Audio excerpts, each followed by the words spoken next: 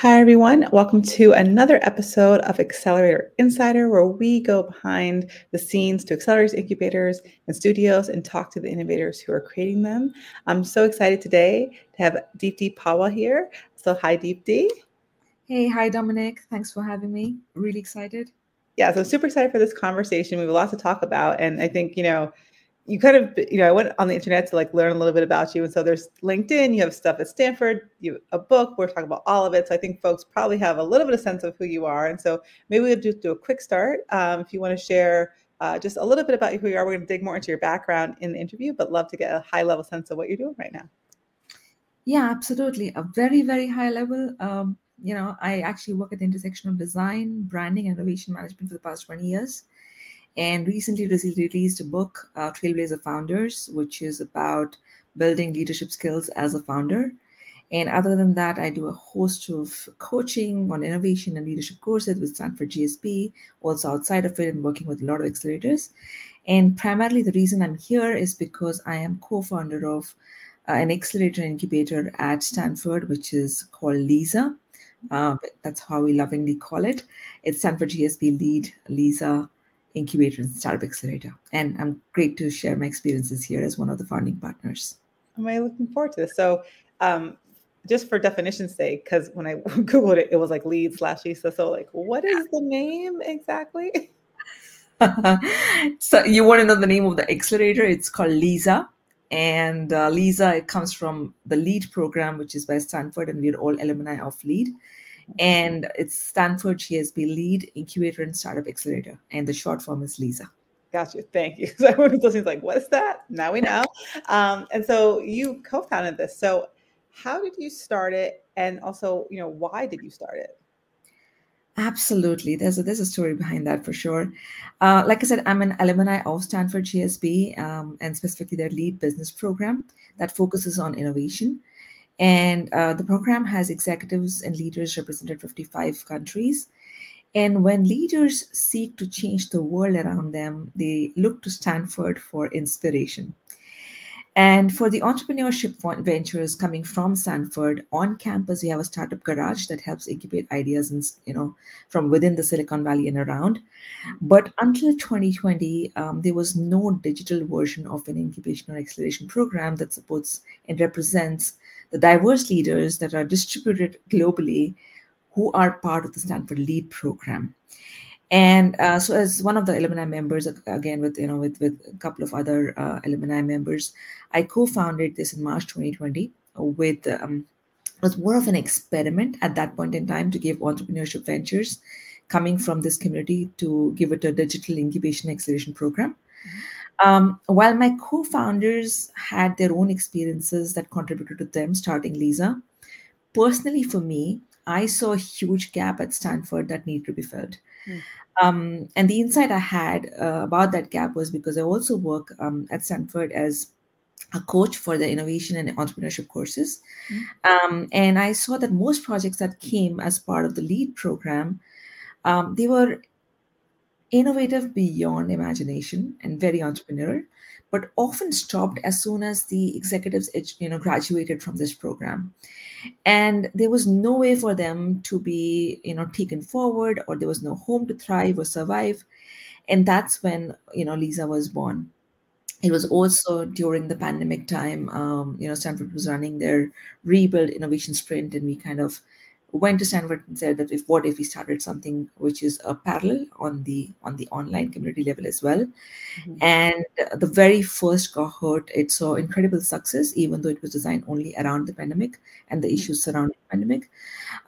Eventually, we just this initiative grew from a 6 people team to now a 500 plus active alumni members supporting these ventures, 150 plus ideas incubated, hundreds of VCs, partners, and other operators in the space collaborating with us through speaker series, workshops, facilitation services, you name it.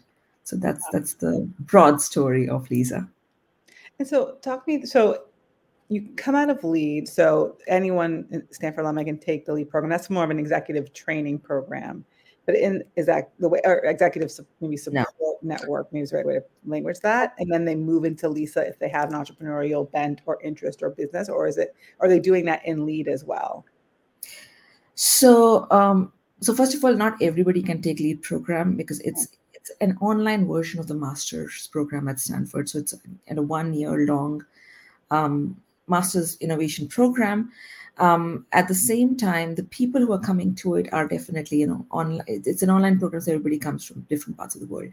Now, Lisa is an alumni-driven community or initiative, which is started by us as alumni, and I would say, me and Edward Munn, we are the two co-founders of this initiative, and everybody else is actually part of the lead program, but now investing their time and energy as part of, as a team to give back to the community and helping startups from within the ecosystem also grow, if that makes sense. Yeah, so then that's all coming, and so you don't have to go through lead to be part of Lisa.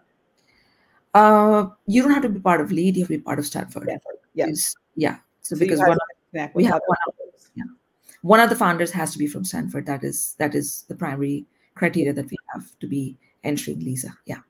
Well, it's really interesting because so I do some work with Harvard iLab, but I also went to UPenn, so I'm an alum there, and it actually from preparing for this call, I started going back into like my undergrad and was like, well, what other innovation programs do all my schools have? I went to my husband's, I was looking through.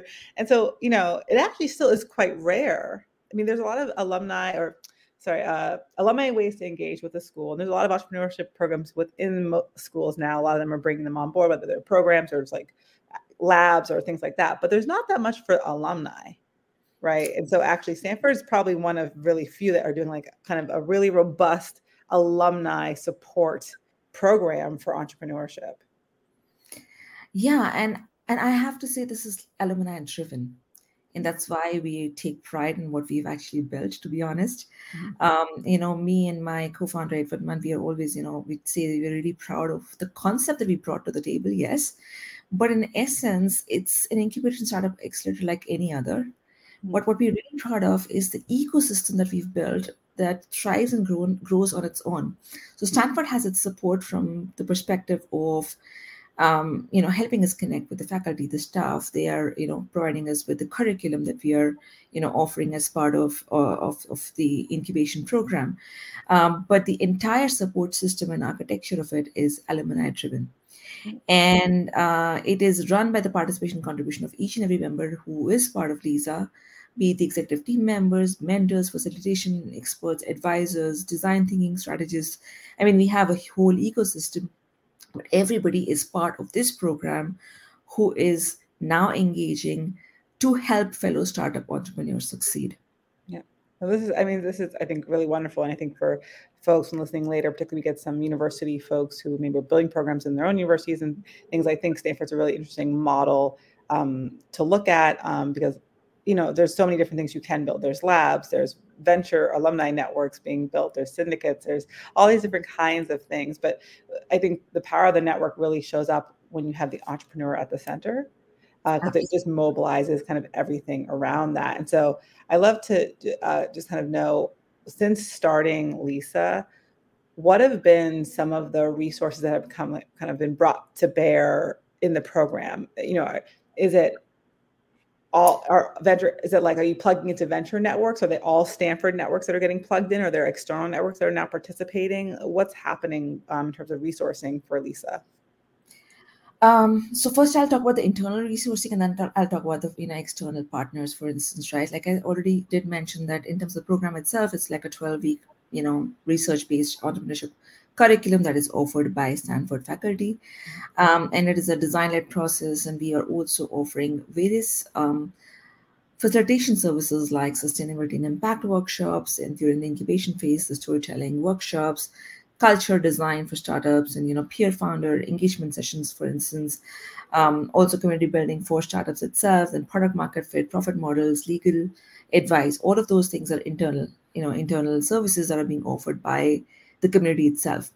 As far as the outside network is concerned, there is, and I would say that's existing in almost all big universities, and that is a pity, that we have a lot of these venture ecosystems, partner ecosystems, which are within Stanford, and also, I would say VC, sort of VC labs, which are existing within the ecosystem, but they're not really connected with each other. Everybody is actually working in isolation, pretty much the same like anywhere else. And as part of Lisa, we as co-founders are trying to, we're not yet there, are trying to collaborate with these, with these groups. Mm-hmm. And like there are two groups, for instance, in particular, there's one group which is sort of like a uh, crowdfunding platform within Stanford, which is a VC group, and we asked them to come and judge our pitches and kind of cross connect those together.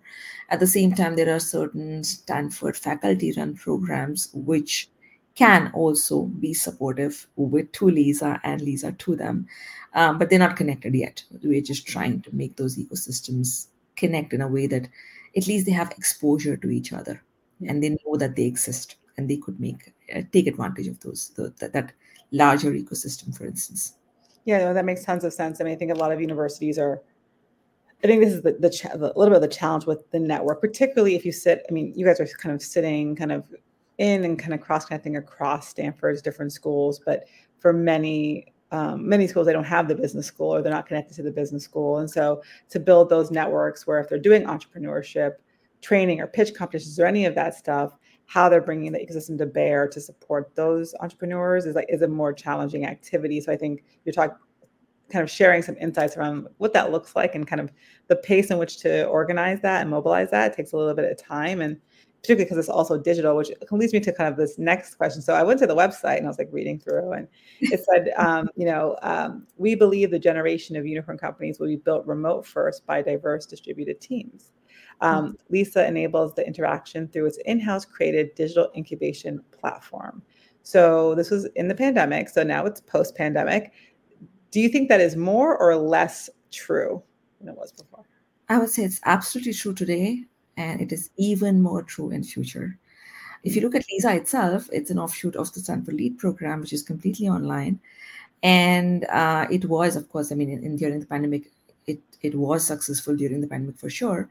But as alumni members of Lead program, I mean, I'll come to Lisa later on, as Lead program, we have seen the power of distributed global teams, and we've cracked that right balance between engagement and community building and that culture of innovation while the entire program is being run remote, 55 countries, right? And we are all super engaged as community members and alumni members as part of that education program. When people thought, oh, online education, doesn't work, for instance, right? I was pleasantly surprised. I had the same thought before I started Lead, to be very honest. So, and so we have firsthand seen what a globally inclusive community can achieve if provided the right infrastructure, mindset, tools, and culture to succeed. Then you talk about Lisa, which is the group that we are. That itself is completely remote. Digital incubator, founders representing 36 countries, mentors, facilitators. Everybody's like in different time zones. I think the only challenge is finding the right time to get together, and that's those finding those meeting times. But it works. It still works, right? I would say also pandemic experiences led to shift in mindset, with more companies embracing a remote first model. Overall, what I can tell you, if I have to say a remote first approach, what exactly it brings to the table. One, it allows the companies to tap into a global talent pool from diverse geographic locations, which means access to wider range of skills, experiences, perspectives. And I'm a big believer of diversity. If anybody who's known me would know that. So that's one of the things that you get here. So you inherently promote diversity and inclusion, and allowing the companies to build teams, which are more creative. That is my opinion, because not just my opinion, you all know that diversity fosters creative and innovation, right? Then companies or startups can prioritize flexibility, allowing their team members to achieve better work-life balance while still being at the same time 24/7 productive. Continuous development can keep happening. You have the time zone advantage as well. That is something which is very crucial for a startup, I would say. The high cost associated with maintaining physical offices is not there, and those resources now can be used for talent, technology, growth initiatives. And we all are seeing all the advances that are happening in collaboration technologies, and it's becoming more and more seamless. I mean, I think the day is not very far when we'll see digital twins as well, right? I am pretty hopeful about that. And other than a host of other things, I would say one thing or two things that people most often overlook is that most first companies emerge from diverse locations, which Mhm. means that you're not concentrated on the traditional tech hubs like Silicon Valley, Mm, which means that any company has a chance to become a unicorn if they have the right team in place. That's one. mm, And the other significantly overlooked one is that the distributed teams naturally have extended networks in yeah, their own countries and places where they are coming from, which contributes to the broader reach of the startup. mm. And you can test it in many markets simultaneously. So if you are designed for that kind of product. So yeah, I mean, I am a big believer of this remote first approach. I love this, and I think it's really interesting because it really does compete a little bit with the current narrative in the startup ecosystem, particularly from the venture perspective. Is that, teams go out to raise money or they're in an accelerator, and it's like, oh, you need to have a CTO, you need to have this, and they're kind of looking for people that can be like full time ish, that are local. But what we find over and over again is that more people are non-technical founders than they are technical founders, right? More folks are hiring offshore for dev and marketing and all these different supports. And so the folks that we're working with, kind of what used to be considered like offshore, like, oh, they're just out there doing this kind of churn and burn work, has become, no, they're doing really important team work for the company. They're a part of our team, and they kind of need to show up differently. And that's an interesting dialogue because it's shifting how I think investors think about team, Absolutely. and what that means for how they raise money or who they raise money from, or kind of how we reassess legitimacy of a startup in a sense. So we understand that teams are now distributed and all over the world doing amazing work together. Huh. Exactly. Yeah, that's what. And it happens like simultaneously at the same time, and everybody's working around the clock. Yeah, I mean, I Yeah. totally. And you brought in a very important point again here as well, that most people these days want to have those gigs, or at least in the beginning, right, or have some side income.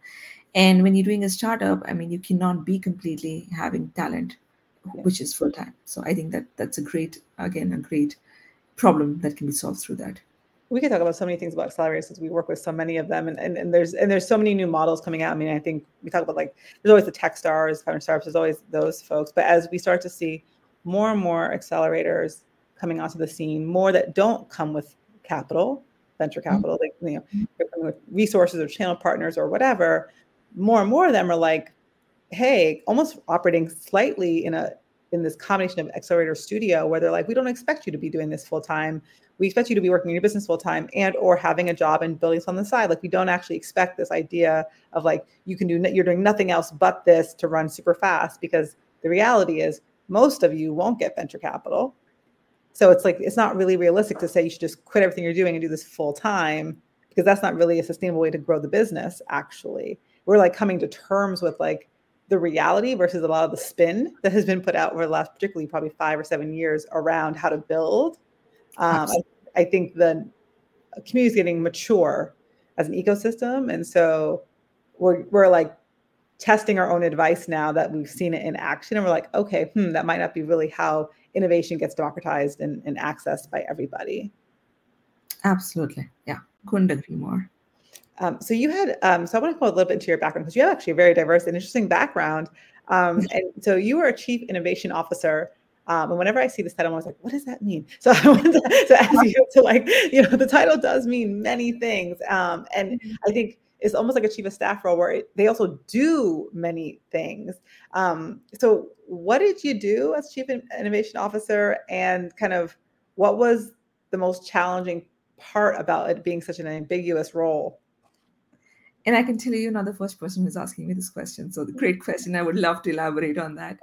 So yeah, I was working for a digital health startup during the pandemic as a CIO, everything remote again. And at the same time, I was also contributing to an initiative at MIT Media Lab, building pandemic technologies like contact tracing systems and vaccine management systems, etc. And as the Chief Innovation Officer, I led the development of a suite of health relationship management tools during the pandemic, such as an integrated digital platform for case management and case monitoring for infectious and non-infectious diseases, community engagement platforms for AI-based survey tools and integrated IoT solutions with businesses, schools, universities. Part of the project was also integrating health equity tracker project, working on data modernization in US to be part of health platforms together with the National Association of City and County Health Officials in US, insurance companies, hospitals, long-term care facilities. You can call it sort of a sales force for public health. That's what we were building. Uh-huh. Now, the part about ambiguity of such a role, it makes me smile. It is the most ambiguous role one can have in an organization. And if it is a startup, it is super challenging, no doubt about it. And the startup environment is characterized by rapid changes, and a CIO must navigate through uncertain in technology, market trends, consumer preferences, and to top it all, I was working during pandemic here, so it was even worse, because you had no clarity on what you were actually working on. Everybody had such a certain agenda to kind of achieve, and I also believe, one of the challenges that we have as a startup, I mean, even that point, but also as a startup in general, is you often face pressure to show immediate results, right? And balancing that need for quick wins versus innovation strategies, which need to be well thought out about what should be a product strategy, how to innovate on doing your voice of customer, going and doing your market research. All that takes that time. I mean, that was, again, I would say, one of the very challenging parts during that time. And I would also say that commonly overlooked detail is when a startup team, you might have the right mindset to innovate, but expecting the same mindset of innovation from your stakeholders or clients you're solving for, that is very difficult. So you could be an innovation, chief innovation officer, and trying to bring innovation to solve a problem which exists in legacy systems, which was in our case public health systems, right? So, and then you're competing against larger organizations, established companies. To bringing that ideology and strategy that you're working on as a startup to the clients who you want to work for is a greater challenge as a chief innovation officer, because you constantly keep getting hit back with, okay, this is not what clients are wanting. Maybe I can kind of demystify it by giving you an example. I remember we led a voice of customer project that was rolled out to 40 plus government agencies in US, where we touched upon an insight about lack and need of right tools for public health communications. And what we realized was that during that point in time, everybody was focusing on contact tracing solutions. But what came out as part of that survey or the entire project was that there was an integration, there was a need for integration of behavioral science and communication design about masks and social distancing, which was much more effective than actually contact tracing systems. And our clients were public health agencies, which were telling us something totally different than what the consumer surveys were showing what we should be doing in terms of innovations. So I think reconciling different stakeholders while you're innovating, that is one of the biggest challenges that a role like that normally gets you to. So if you're thinking about, and this is like super fast, we just breezed past the work you did at MIT Media Lab, and we need to go back to that. But I did want to dig in a little bit to this because there's some complexity here. So I've it's a two-part question. So one, you have a brand background. Yeah. This role, and so one, we oftentimes think chief innovation officers would align more with technical skill, but this is really a brand comms, not a CMO function. It's because it's not growth, it's not go to market. It's really about I will say the word for you. It's a design function. Thank you. It's a design function, which is, so that's, my mind just went. Yeah. That's beautiful. So, okay. So it's a design function. So in that process, so when you look at the C-suite and even think about just like, I don't know, a CRO or a head of sales or all the people in the mix, what is the CIO doing to align the C-suite? Because historically, if you don't have that role, you end up with this merger between the CEO who's doing kind of sales and is like kind of the customer person. And then you have the CMO who's really doing growth and marketing and brand alignment around the narrative from execution perspective and some strategy there, of course. And then you have your CFO and whoever else. And so who's thinking about the financial implications of the execution. So what is the CIO doing to bring that all together? Are they like the better version or the more strategic version of a head of product? Like, and where do they sit in the decision-making hierarchy within the C-suite?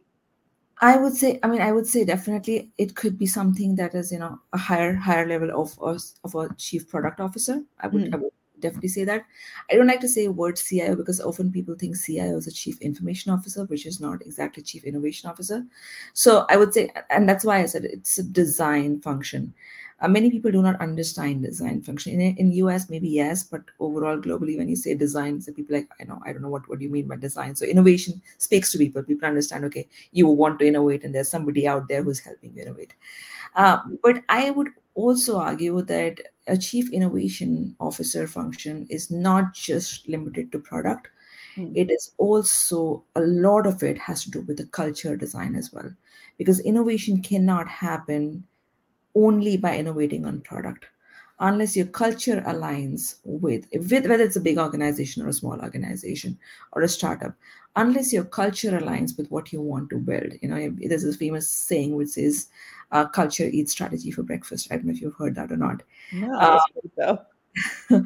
So yeah, I don't remember who said that, but yeah, I've heard that often saying, culture eats strategy for breakfast, and that's true for any organization. And what chief innovation or chief design officer in my mind does is aligns the culture of the organization with the product development that is happening. At the same time, keeps an eye on what the CEO wants to achieve, what the clients want to achieve, what the voice of customer is saying, and align that with what is the strategy that we are innovating and we're kind of building on. At the same time, as an innovation officer, you might want to be pushing the case for innovation that we need to do. Whereas a product, chief product person would only be looking at the product suite.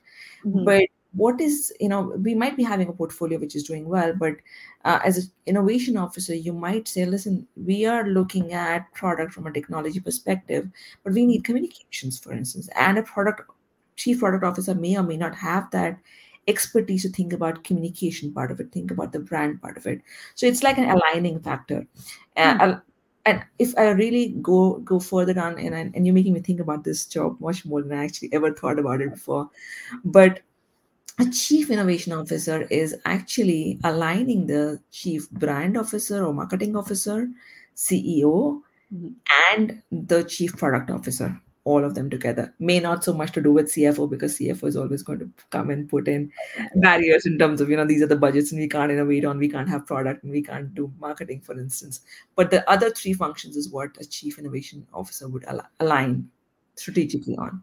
That's super helpful. And we're going to kind of go further into some other items here, but the way, as you're talking about it, it makes me really see the innovation officer as sitting at the juxtaposition of what I would consider R&D, biz dev. So the future aligned to the present, right? And so every single C-suite person has different versions of the future that they're dealing with in their present, the length, the distance from that. So the brand is really focusing on maybe now and the next year. Maybe you have the CFO who's doing now and then is awaiting kind of direction to basically build up the forecast for the future. You have the CEO who's very future focused and not present focused. And so everyone's have different timelines of execution.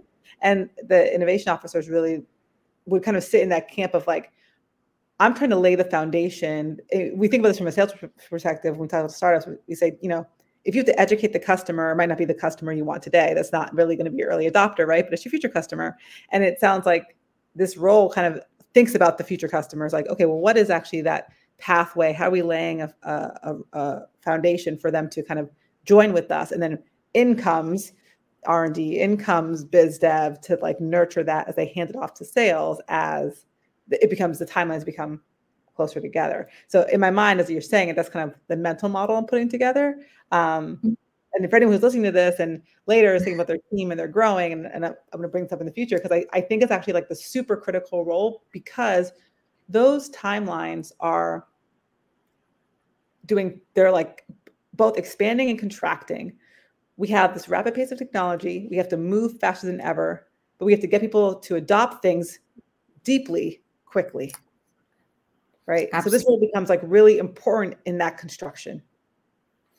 And I think there's one part which is missing as well, which was part of my job, and now that I'm reflecting to it, but never, it was never in the job description, was also the enabling partnerships with future stakeholders, for example, academia or public health agencies, or, we also did, I remember with Satcher Leadership Institute, or, wherever we could find focus where that could align with our product. That was also something that we were innovating on. So you don't only innovate on the product or the process, you also innovate on what kind of partnerships could lead you to different kind of outcomes with the same, same kind of resources that you have. And that's something that, that could also be part of a chief innovation officer's job. Yeah, it's super interesting. And because not many people actually have the title, so it's fascinating just like to break that down. And you've actually had, so many different experiences, from product to brand.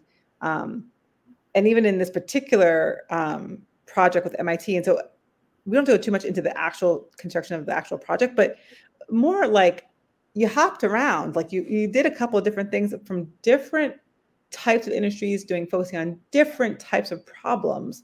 Can you just talk a little bit about your journey and that? Was that intentional?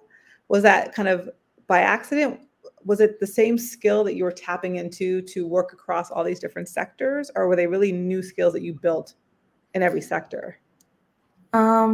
So I think most people that, they don't often go back so much into my LinkedIn history, but I'm actually a trained fashion designer. And those are the skills that I'm using till date. There are things that I've done and learned at that point in time in terms of consumer insights, how to tap into markets, how to think about the holistic view of the fashion scene before you're building your collections. It's something which is very specific to this particular industry, but that's something which is relevant to technology, to healthcare, to fintech, any area that you actually get into. So I would say what I'm primarily have been using, that's why I said design, is the design skill. And I'm a big believer of cross-industry intelligence. What you see in one industry is very much applicable to the other industry, which most people do not think about. And what you can also do is you can bring use cases from one industry to the other industry, where one industry is way more advanced. For example, when I was talking about this, particular example of, consumer insights and behavioral design and communication design for healthcare, public health agencies, that's something I had done in and day out as consumer brand person. But that's something which is nowhere to be seen in public health or healthcare space. And I was like, there are tools available, there are analytics available, there is a way things can be done. And one can adapt that entire mindset, entire array of tools to a totally different industry and innovate on that. And that's where innovation happens. So I would say that my primary skills have always been the same. What I needed to learn in every space is the nuances of how different people think about the same kind of changes, adaptability.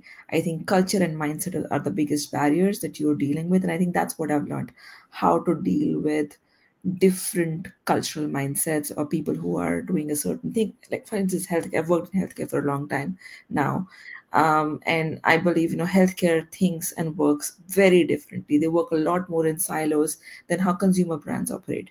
And you see that clear difference. And you can see that how consumer brands, they tend to kind of, get the most out of what they're doing by getting out of their silos, what healthcare professional, healthcare as a system in itself could do as well, for instance. That makes a lot of sense. Can't answer a question, but it does, because I think a lot of the conversations that I have with folks, particularly on this podcast, is just talking really about their background, because it brings so much to bear in terms of how they build what they're building, and then how they support the folks in their programs, because like that background, that history, I think people think of it like, oh, well, healthcare or this, but I work with like currently I'm working with 3 different Techstars programs. And they're all different topics, like they're completely different industries. And I'm a lead mentor in all of them. And you'd think, well, like, Dom, you don't work in deep tech space, aerospace, and, you don't necessarily work in longevity or whatever else. But yet consistently, I'm getting requested to be a lead mentor. And it's like, why? Well, it's because there's all this applicability based on stage, based on focus, based on, and it's not. And so folks think you're only an expert if you know the industry, but that's actually the easiest thing to learn. Absolutely. Right. It's like, it's all the other stuff that's the hard stuff. Right. And so I think just a great example of that. And the biggest advantage that you're bringing to any of the places where you're not an expert is you do not have those legacy systems in your mind that you feel that, no, you cannot do that. Because what happens when you're an expert in a field, you come with all the things that you know are challenging in that space. And that's why you start from that position of saying, oh, this wouldn't work. But when you're coming from another industry or another perspective, or you don't know anything about it, you are much more naive in the beginning about what is possible. But that exactly is the ability that leads you to innovate, because now you feel there is no barriers, so you can do whatever you want. And that's how you can mentor also people with a different approach and mindset. Yep, exactly. And so not only have you worked in a variety of different sectors and places and spaces, but you've also lived different places. And so wanted to know, so right now you're currently in Switzerland. Yeah. I saw your Instagram pictures look beautiful, and I always hear that Switzerland's like amazing. So I need to come visit. And the pictures did definitely do you service Switzerland. So just so you know, that was those are beautiful pictures. Then tourism guide, hey guys, just check that out. You might also be a photographer. Are there any specific differences that you've seen around how the U.S. approaches innovation versus any other countries that you've lived in or worked in a lot? Absolutely. I think I can clearly tell the difference between US and Switzerland, Germany, Switzerland is where I'm living. Germany, I spent like significant amount of time, 10 years, and India, where I come from. So I would say US has a very strong entrepreneurial culture, simply because, and I think that's nothing new that I'm giving away. It celebrates the risk-taking, culture, and embraces failure. And that is a process of learning that is fully embraced. In Switzerland or Europe in general, that is not the case. And that is one of the reasons that innovation doesn't happen at the same pace and scale that it happens in the US. And people are aware of it. And I think now they are more and more getting to the point where they're accepting it. Previously, there was no acceptance as well, but now they're even accepting it. That's a big hoop to jump. And I do assume that there are people who are doing a lot of these, going out and studying abroad and kind of doing these cross-cultural engagements that enable them to understand how startup ecosystems work abroad and US in particular. And that's changing the mindset, but not to the level it should. Again, the second thing is, again, no mystery, but venture capital ecosystem is truly unique in US. I mean, the availability of capital. We all know, the capital that you have in US, nobody else has that. Nobody can compete with that.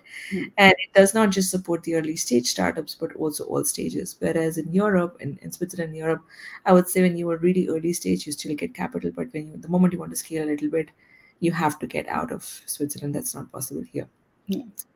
One thing which is common, at least in Switzerland and US, I think would be research and development investments. In US, it's significant between private and public investments. I would say it's very much similar here in Switzerland as well. And also academia partnerships are pretty much there.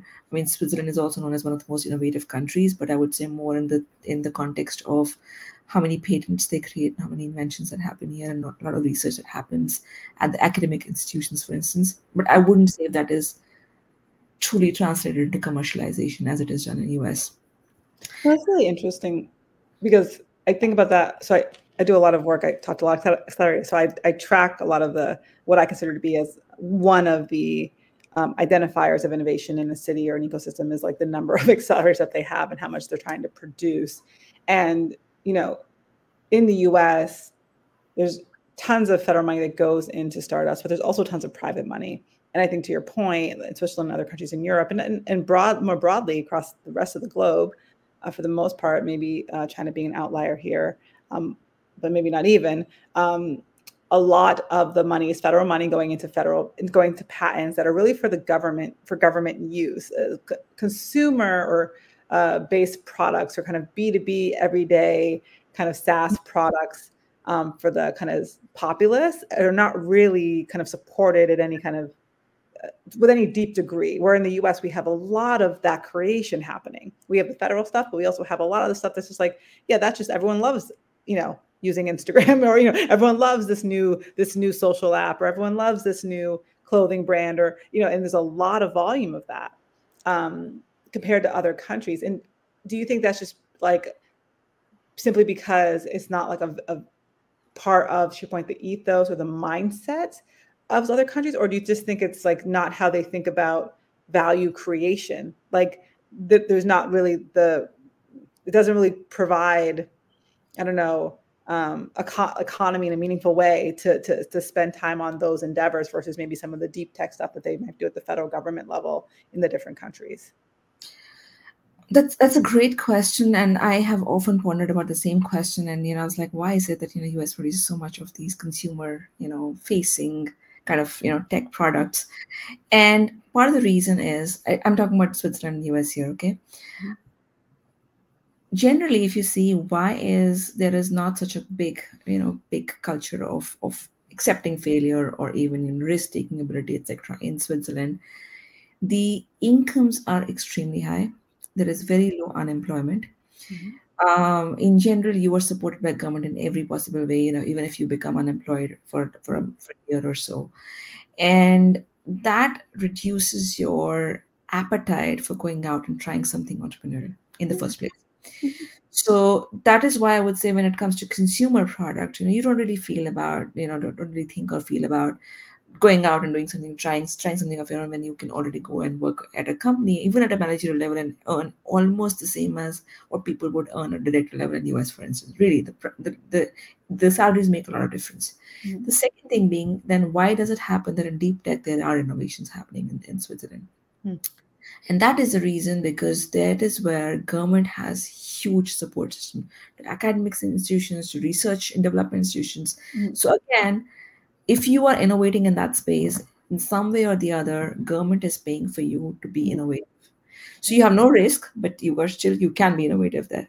But if you go down the route of innovating for consumer goods industry or tech industry, there's nobody who's actually paying for it, because there is no investment going from government side to that. I believe that is one of the reasons why US sees very different kind of innovations. And the second thing is the scale. What is true for US is also pretty much true for India, where I come from.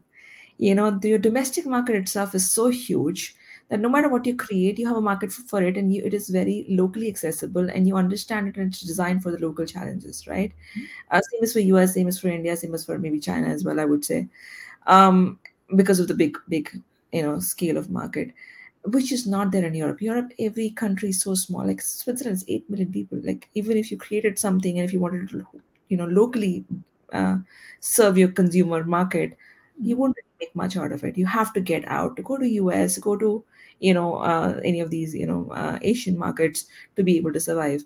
And that means having the understanding of that outside market, which you may or may not have. You may not have the financing, you may not have the budget, you may not have just simply the understanding or the resources to tackle those markets. So yeah, that's my assumption. I may or may not may not be correct. That's a good assumption, I think, and to your point, and because you end up with the U.S. just has tons of wealth, and not even the population size that India, or Africa, it's a continent though, but it has, right?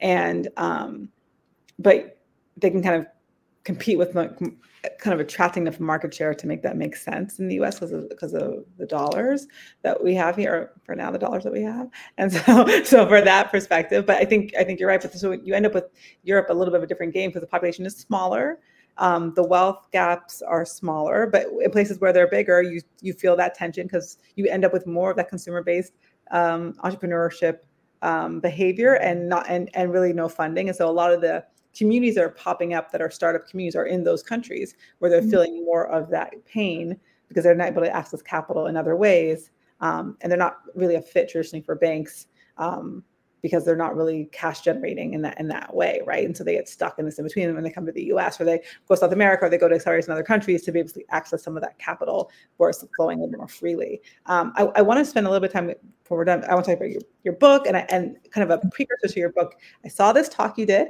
on the internet. It was at Stanford, and it was on this topic. It said the science behind ideas that stick. And I wanted to bring it up because I think it speaks a little bit to some of the things I've seen also in your book as well, kind of following some of the kind of brand conversation. And you talked about 6 different things that make an idea sticky. And so, the first question I really had is, you can talk about the 6 if you'd like, but really, do I need all 6? That was the first question. Can I just do with 1 or 2? Like, is it a soup? Like, I need to have all of them, or is it just like, and these things all make things sticky, and if you have 1 or 2 of them, you'll kind of hit the jackpot. Sure. And first of all, I want to congratulate you on the extensive research you've done, because you've done it on all sorts of things that I could have thought about. So thanks for bringing up that question. And if you did listen to the talk until the end, I talk about how these 6 elements essentially help you in doing one thing, which is convert your idea into a movement. And I think that is the key word. How can you get at least 25% of your target audience to adopt your idea or solution?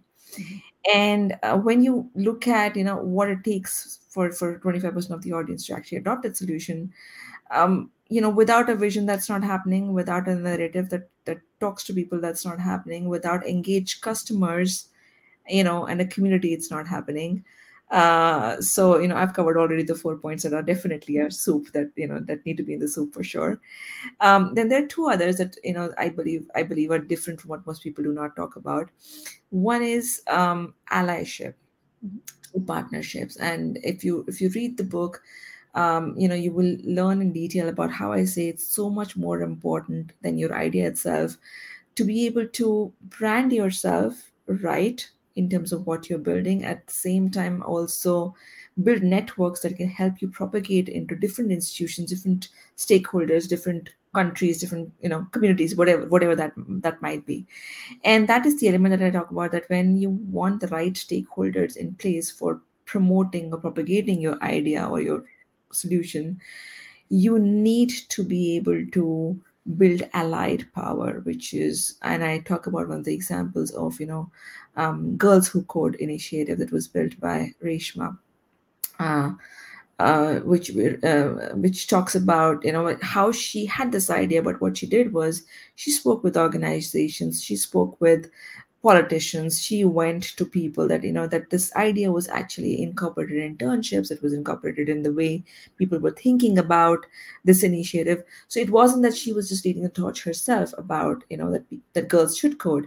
She made sure that all the stakeholders who are contributing factors to making that idea successful are in some ways also propagating that idea. So that is what I talk about allyship through partnerships. So that is fifth point is also absolutely important, even though people do not believe it is. The 6th point is the only point, which is the building structural holes between 2 communities that may or may not be needed in every context. If there is something like we're talking about Airbnb or Uber sort of ideas where there are 2 communities which have the resources to access each other's resources, then the idea naturally propagates, and it just spreads by word of mouth. And you do not need to do so much of marketing and branding at the end of the day.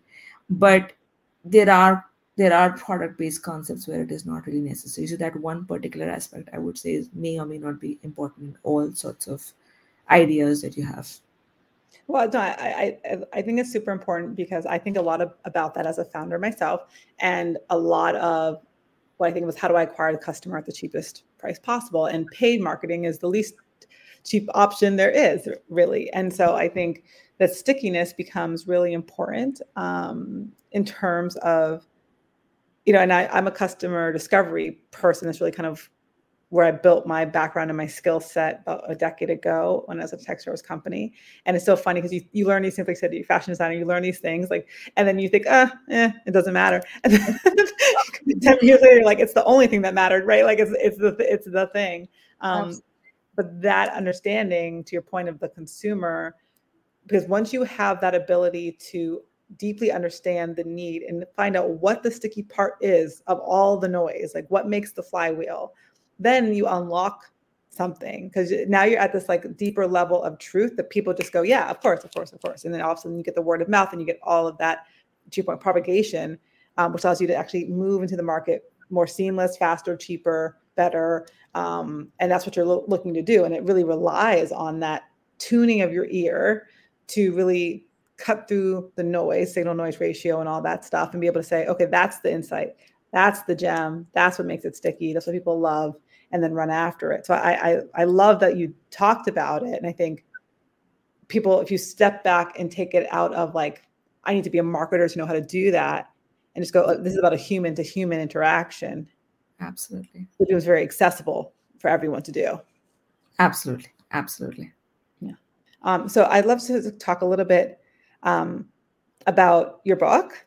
Congratulations. I also saw that it was like top 5 or 6 on like Amazon for venture cap, which is amazing. So I was like, holy, because like you just put the book out like a couple months ago. And I know when we first talked, you're like, oh, I just wrote a book. I'm like, great. But it's really buzzing, right? It hit a nerve in the consciousness of entrepreneurs, and that's something that's really insightful and useful. So first of all, congratulations.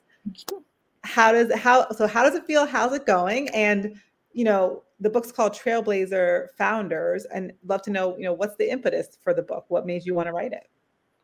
Yeah, absolutely. So I think, when I started writing out that book, I had a very different mindset. I was like, okay, I'll just write something because it's something I care about. But it started resonating with people, and I keep receiving these messages from founders saying, I never thought about all of those things, because and I'm happy that people reach out with the messages that they reach out with, which is what I wanted them to reach out to me with. I have been working, and about Lisa, like we built that. Then I've been also working as a mentor and advisor to various accelerators and startups around the world. And typically what I see is, what we coach everybody on is business model innovation, product market fit, how to do your customers and get the customers insight, and why it is important to do all things that your idea resonates with the consumers that you're going after. All of that true. I'm completely on board with that. But I believe that's only half the story. Mm-hmm. We are not talking about the other half story that makes a startup successful. Mm-hmm. And that is, what are those leadership skills that a founder has that eventually leads to two great ideas. Out of the two great ideas, one idea is succeeding and the other not succeeding. Mm-hmm. And I continuously always saw people, founders specifically, who had everything right. In terms of the idea, they had the right business models, they knew exactly what market to target, but they were just not willing to do 2 or 3 things, which were essentially building the right networks. Again, what we're talking about, propagating, what you're building. You just can't be just building it. You need to also go out there and be visible with that. So they were not propagating what they're building. They were not talking about it themselves. They were not building a personal brand for themselves. And if you look at all the big innovators, you will find that, be it Elon Musk or Steve Jobs or any of those people, they had a great brand, and that is why their products were also successful. Mm-hmm. Not saying that the products were not great and they were not making the consumer insights, and they were not the right place at the right time. At the same time, all of these people, if you really go down the history and see what they did in terms of getting out there, they built successful networks with the VCs, with the stakeholders, with the partners, with the potentially all the people in the ecosystem who could help them. And typically founders, they just concentrate on the product. They don't go out and start building those stakeholder partnership relationships. And I think that's where they kind of lag behind. And the third one, which is very interesting, I have two chapters in my book which talk about the VC insight, what VCs think about founders' vision and the founders that they decided to invest on. And across the board, I interviewed more than 100 people for the book, but for VCs, I think I interviewed about 7 or 8 VCs across different countries and in a context. And all of them had one thing to say, that they were investing on the conviction of the founder, not on the product. Which means if the founder had the conviction that what they were building was actually true and they were bringing that conviction in front of the investors, that is when they got funded, and that is when they moved forward with, with everything that happened beyond. So I think those are 3-4 things that I talk about in the book that I believe that founders should not pay enough attention to, and they should be paying attention to. That's super interesting. I think the conviction is an interesting one. I mean, I think, building business is hard in all contexts, but, I think you can kind of merge that conviction with the personal brand as kind of one topic, right? Because it's like, are you showing up proud of yourself, right? In the simple version of that, it's like, are you proud to talk about it? Are you proud to talk to everyone? Are you comfortable talking about it? Are you comfortable getting criticism? Are you open to bringing it up? Because that really is the courage of conviction, right? Is that, hey, I'm doing this, and there might be some bumps there, but like, you know what, like, I'm really proud of this thing and I will work through it and I want to share that. And I think we see this a lot on the product side as B2B businesses are starting to look more like B2C businesses. They used to talk about like, consumer was like really marketing, and then you could send something really ugly to a company that was B2B and it didn't matter because it's an internal tool and no one, but that's changing. The UI UX experience is changing, how it's communicated is changing. And so all of a sudden, what the unlock for that was like, hey, we're all consumers and we're all making emotion-based decisions as well. And we need to tap into that through a human experience and a human level.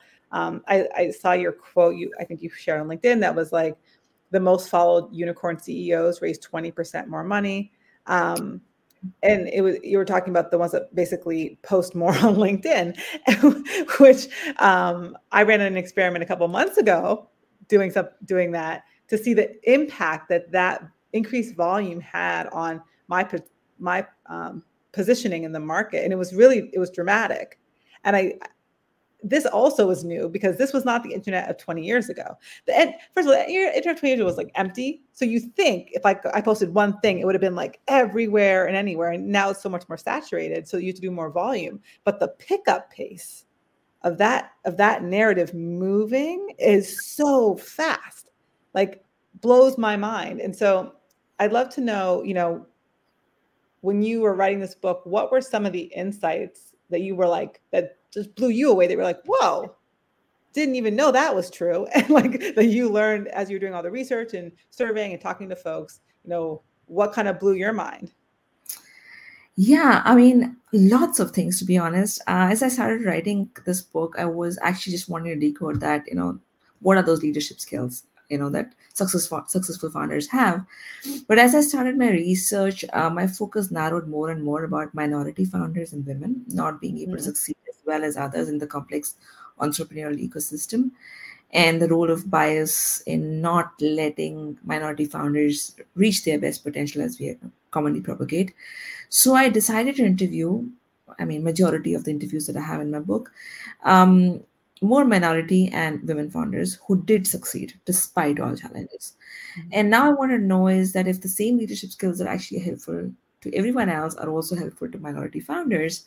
And what surprised me that the social science principles that I talk about in my book are even more relevant to these founders than anybody else. The ones who, again, I will go back to saying the same things, but the ones who built a powerful personal brand, leveraged their networks, got into networks that were previously inaccessible to them. They did not get stuck with imposter syndrome. We haven't talked much about that here, but those were also real problems that founders faced, right? Or rose to heights when biases could not play a role, for instance, right? So that was one finding, was that do biases really play the role that we are talking about, or there's something else as well where people could do themselves that could actually challenge those biases in the system. I'm not saying the biases do not exist; they do exist, and those are barriers. But the most surprising fact about it all was that these people, they had the courage to be visible. Not everybody has the courage to be visible. They had the courage to be visible and be out there with their idea, no matter what it takes. And as a starting point, the first question I asked them was like, did you feel different? Were you different? How was the ecosystem towards you? And there was one line that I got constantly from all of these founders, and they were like, you know what, Deepti, I don't even think that I faced any challenges. I was not even aware of any biases in the system, which brings me to believe that primarily the outcome of the outcome of how somebody gets mentored, sponsored, supported, funded is not a function of somebody's brilliance of an idea or their ethnicity or how we kind of pursue it, but it is how one embodies themselves and behaves in a way that says, no, I'm no different. If you believe I'm no different and go out and search for opportunities, you will get everything else that you have out there in the world. But if your starting point is, oh, I'm a woman, I may not get as much funding. Oh, I'm a woman, I will get this kind of biases, and that is why I will not get to the opportunities that I want. Your starting point can actually become a bigger impediment than actually the biases that are actually existing outside. I'm again not saying they do not exist. All I'm saying is if your starting point is different, you you have a higher chance of a very different outcome. Well, and I love how you said that last piece, because you do have a higher chance of a different type of outcome. And I think that's what that speaks to is really this perspective issue. So if you look at the numbers, you can look at the US and go, yeah, of course, you're basically investing in male and pale. We know that. Got it.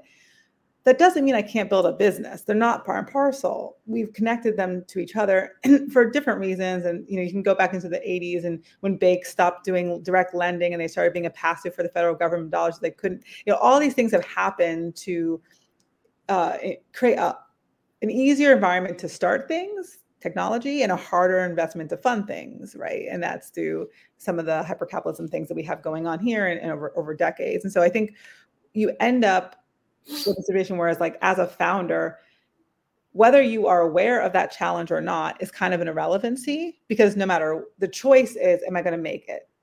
How am I going to make it with all the tools that are available to me? If I keep on going and trying to, walk through this wall and I keep on hitting my head, like at some point I go, this isn't the way to get through. I need to go a different route. I think sometimes we put ourselves in this box where this is the only path.